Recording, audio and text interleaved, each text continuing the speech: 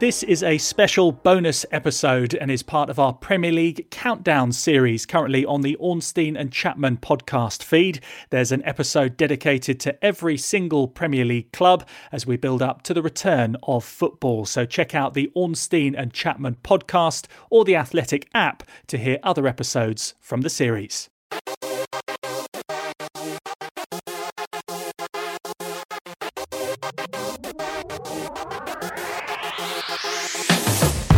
Hi there, it's Adam Leventhal here once again. Welcome to the Athletics Premier League Countdown podcast. With the return of the 2019 season only days away, we're releasing 20 podcasts on the Ornstein and Chapman feed, each one dedicated to a different Premier League team. That's 2 podcasts a day, every day up until football returns. Now, if you're not already a subscriber, you can sign up right now and take advantage of our 30-day free trial simply by going to theathletic.com/Ornstein and Chapman to enjoy the best football writing anywhere just as the season makes its return.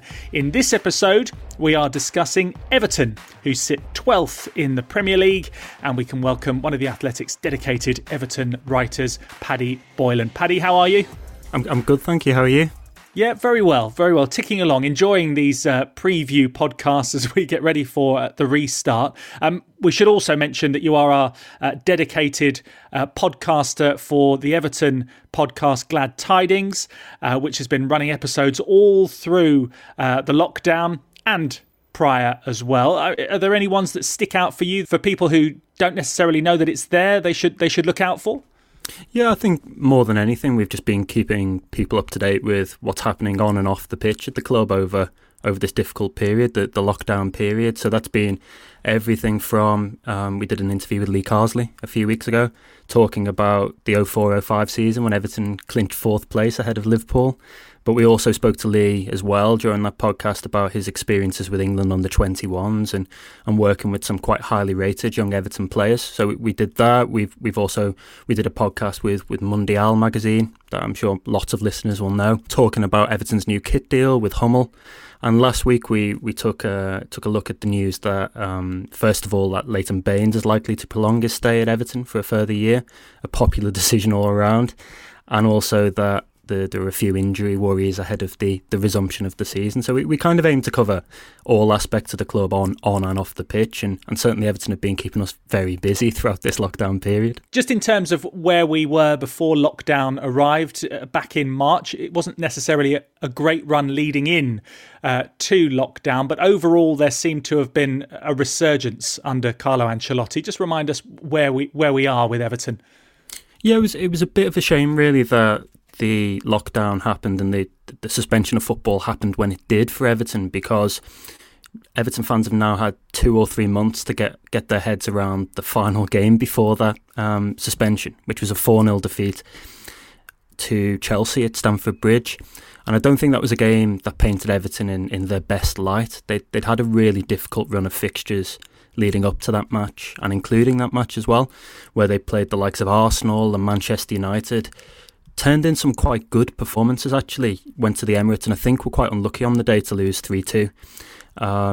Carved out an awful lot of chances against Arsenal, and then were denied in kind of quite infamous fashion now by the officials late on with a VAR decision against Manchester United in a draw. So the 4-0 defeat against Chelsea did not show Everton in their best light, and you speak about resurgence under Carlo Ancelotti. That's very much what we've seen.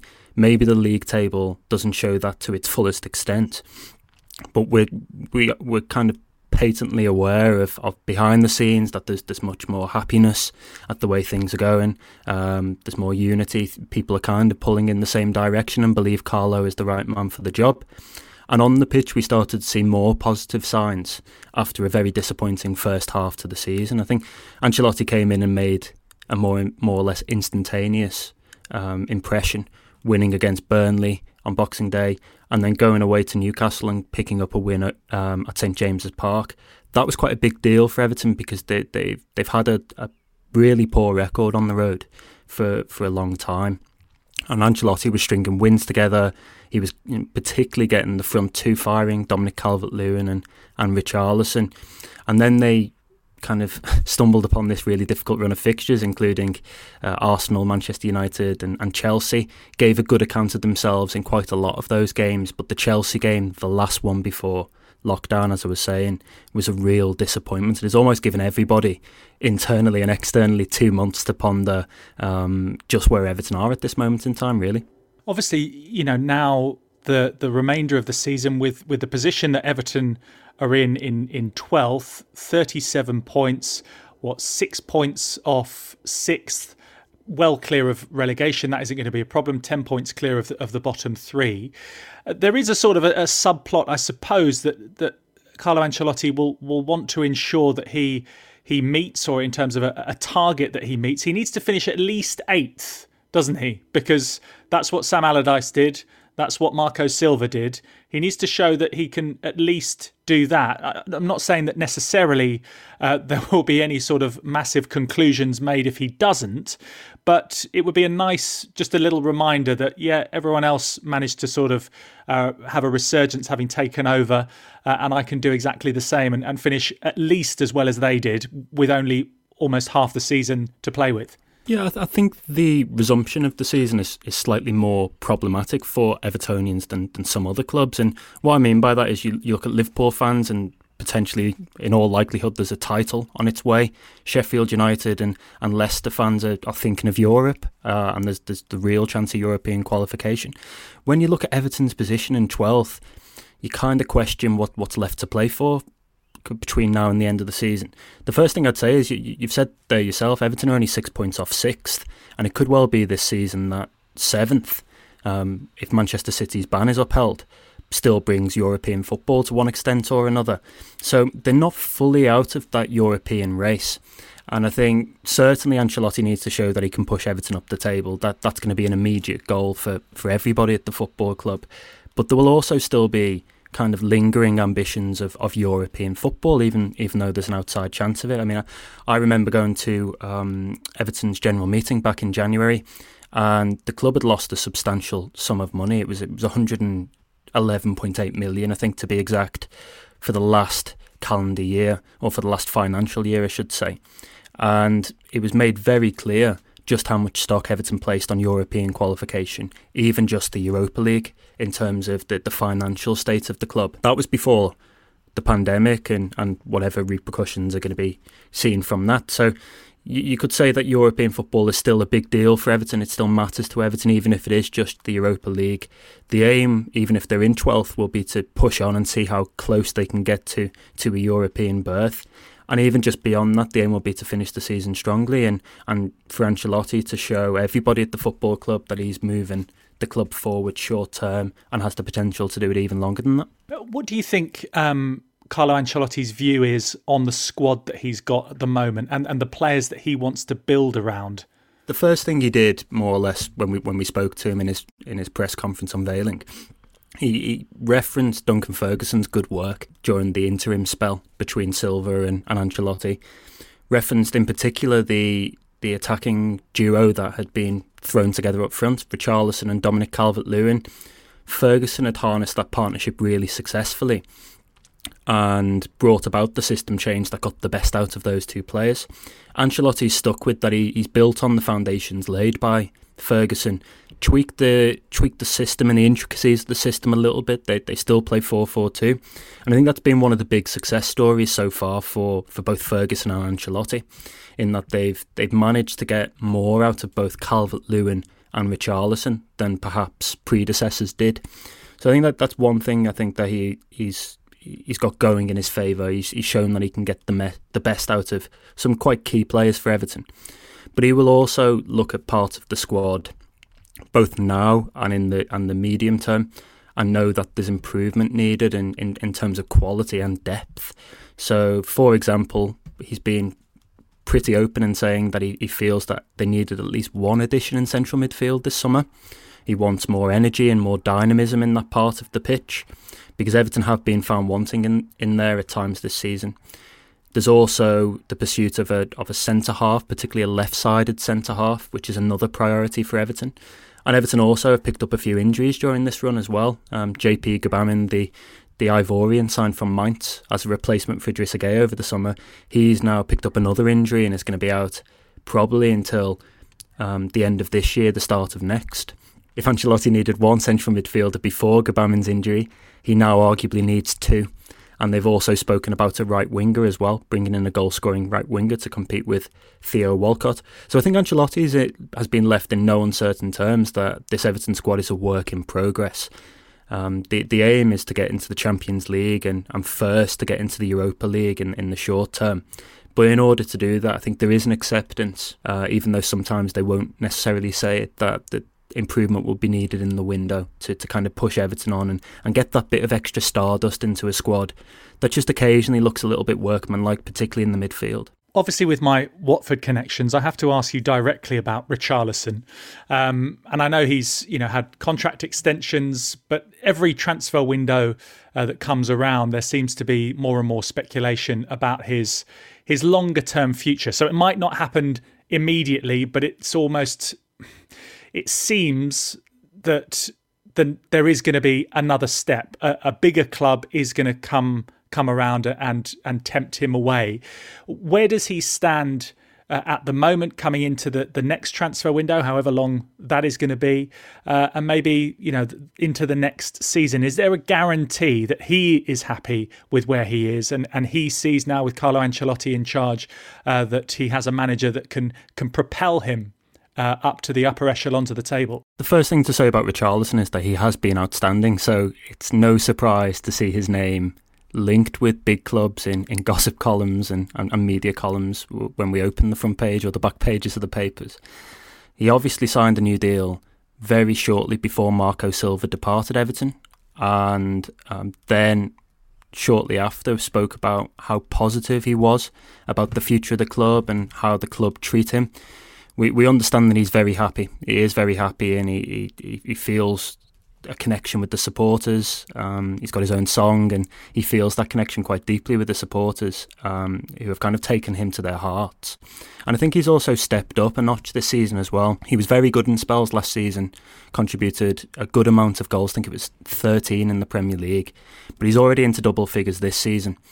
And obviously we've still got several months left to play. Everton almost seem... Ferguson and Ancelotti almost seem to have unleashed something new, something different, and got even more out of a player that was already playing for Brazil, already scored a goal in the Copa America final last summer, and has been doing a lot of good things. So I look at players at Everton and glass ceilings, and I think to myself, he is probably the one that you look at and think, I'm not surprised if I see Barcelona's name linked with him. I'm not surprised if I see Real Madrid's name. And obviously Barcelona were linked with him as recently as January. I think there was a little bit of confusion over that story, and so certainly some people were suggesting a big bid had been made. Others were suggesting that there was just tentative interest. We know to one extent or another Barcelona have been monitoring Richarlison, and in a sense they'd be foolish not to, given his performances over the last few years.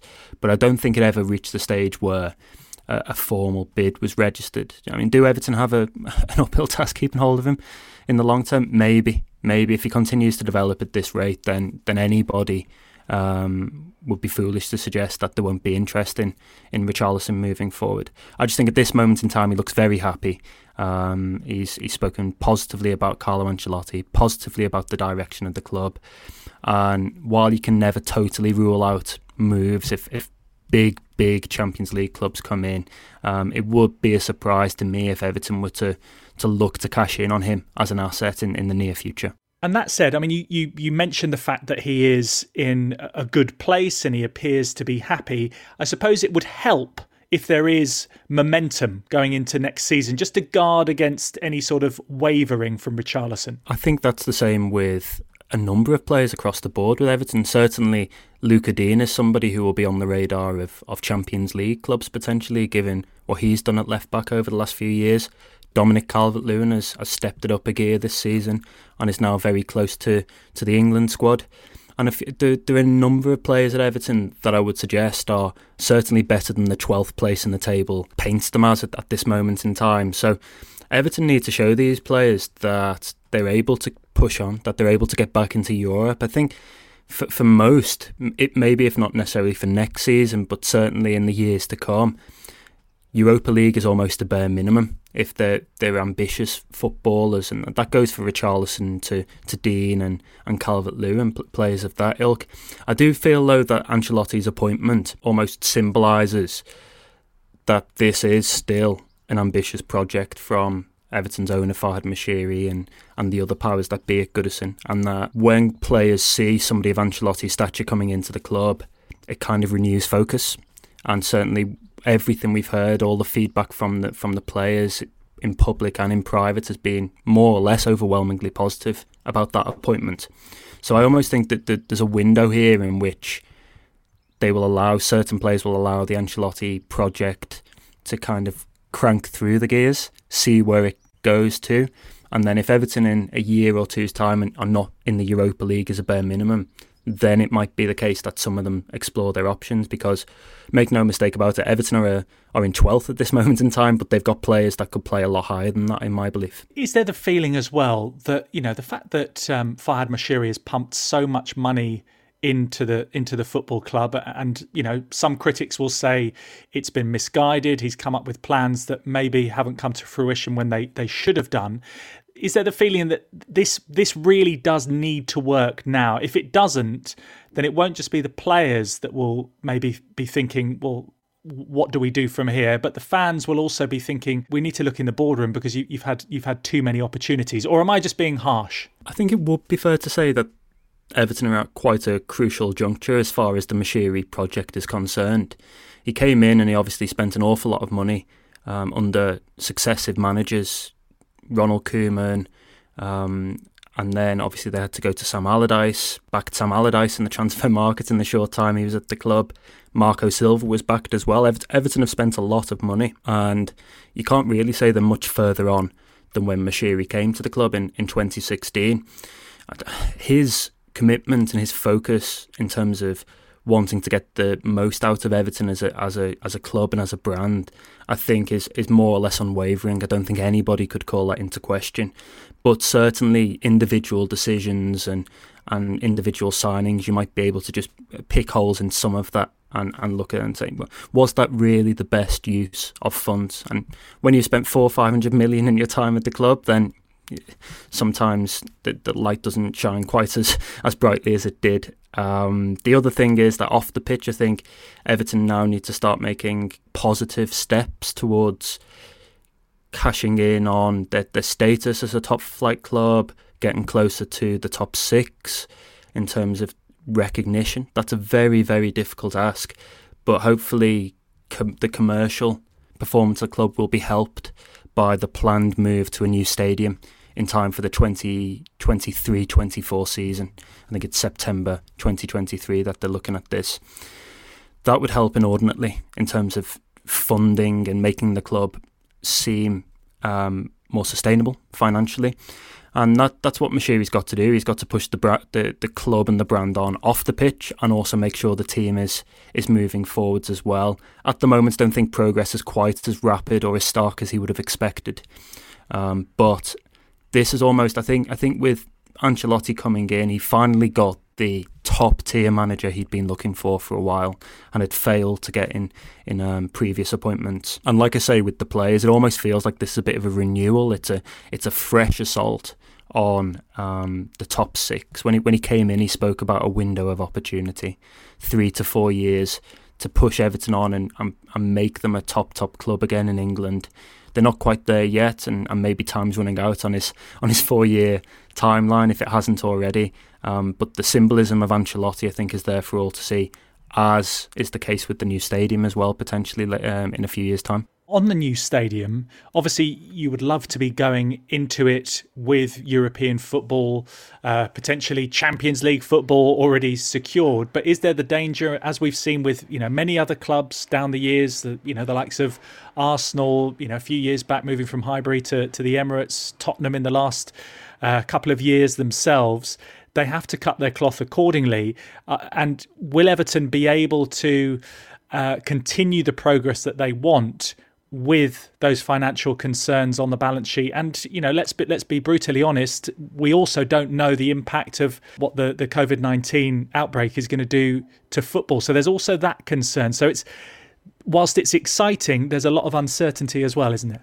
Yeah, I think that's fair. And we talk about the situation before and Everton making a big loss of nearly 112 million for the last financial year.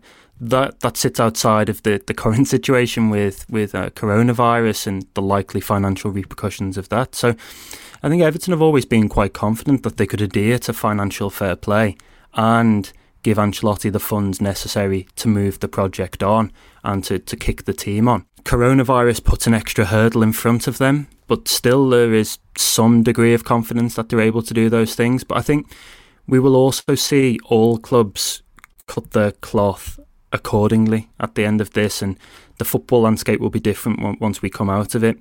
We've already heard suggestions, not necessarily from Everton, but from other clubs that, whereas before kind of expensive targets were on the shortlist, now clubs instead will look to players out on loan to fill problem positions. They'll assess what's in the squad to see if anybody on the fringes can come in and do a job. And I think that's going to be the same for just about everybody, maybe with the exception of Chelsea because of their transfer ban and the signing of Timo Werner. So there are questions. Everton still believe they can do this and have believed for quite a while that they're able to square that circle. They're able to provide the manager with funds and adhere to financial fair play. Sometimes it's been difficult to reconcile those two positions journalistically. How do they do that? And sometimes the answer is, well, maybe they might have to get a lot of deadwood off the books in terms of the squad. That's going to be a difficult task in itself, of course, over the course of the next weeks and months and the next few windows. So it's a big task that Everton have on their hands. They need to make shrewd decisions in the transfer market. They need to sell players for decent profit wherever they can. Fringe players, maybe more than first-team stars. And they need to show Ancelotti that ambition that convinced him to join in the first place. A lot seems up in the air, but I think a lot is up in the air, not just for Everton, but for just about every club in the league. And just a final question, and I know we sort of broached it with your very first answer that Liverpool are on the verge of winning the title. Just give me a taste of what it's like to be an Everton supporter in Liverpool at the moment with them on the brink. What a question. It's an interesting scenario, and what I mean by that is I think I touched on a slight apathy to the season starting, and whereas if you're a Sheffield United fan or a Leicester fan, you're excited to see your team potentially secure European qualification. Everton fans don't have that to quite the same extent, and they also see that the first game up after the restart will be against Liverpool, venue to be confirmed, so you might strip home advantage out of that, which is a big thing for Everton to have a Goodison derby and the advantage there. Liverpool could clinch the league, we know, either against Everton or in the game after against Crystal Palace. And I think that's why that apathy is there, because some clubs will have, supporters of some clubs will have a real sense of anticipation about what their side can do. But in terms of Everton's predicament and the predicament of Liverpool, that the club closest to them geographically, obviously, there are some things that are happening there that make it, let's just say, a less than ideal scenario for any Everton fan at this moment in time. It's fantastic that we're on a podcast. We can't use any effing and jeffing, so you've said it's less than ideal. That's brilliant. Paddy, we really appreciate your time, and hopefully the season ends with a bit of momentum for Everton kicking on to next season. So thanks very much for joining us. Cheers, Adam. Paddy, brilliant. If you're not already subscribing, of course, to The Athletic, make sure that you go to theathletic.com/Ornstein and Chapman to enjoy all of Paddy's writing on Everton, plus much more. You can currently take advantage of our 30-day free trial if you want to try before you buy. And with that, you'll enjoy all the best football writing as the Premier League returns. And make sure you download The Athletic's dedicated Everton podcast as well. Glad tidings. Paddy and our other Everton writer Greg O'Keefe release a new episode every single week. So you can listen to that right now just to get you into the mood for the return of the Premier League and that forthcoming Merseyside derby. Keep an eye on this podcast feed and the Athletic app to hear all 20 of our Premier League countdown podcasts, each one dedicated to a different team, just to give you the ideal briefing before we get underway once again. We'll see you for the next one. Take care.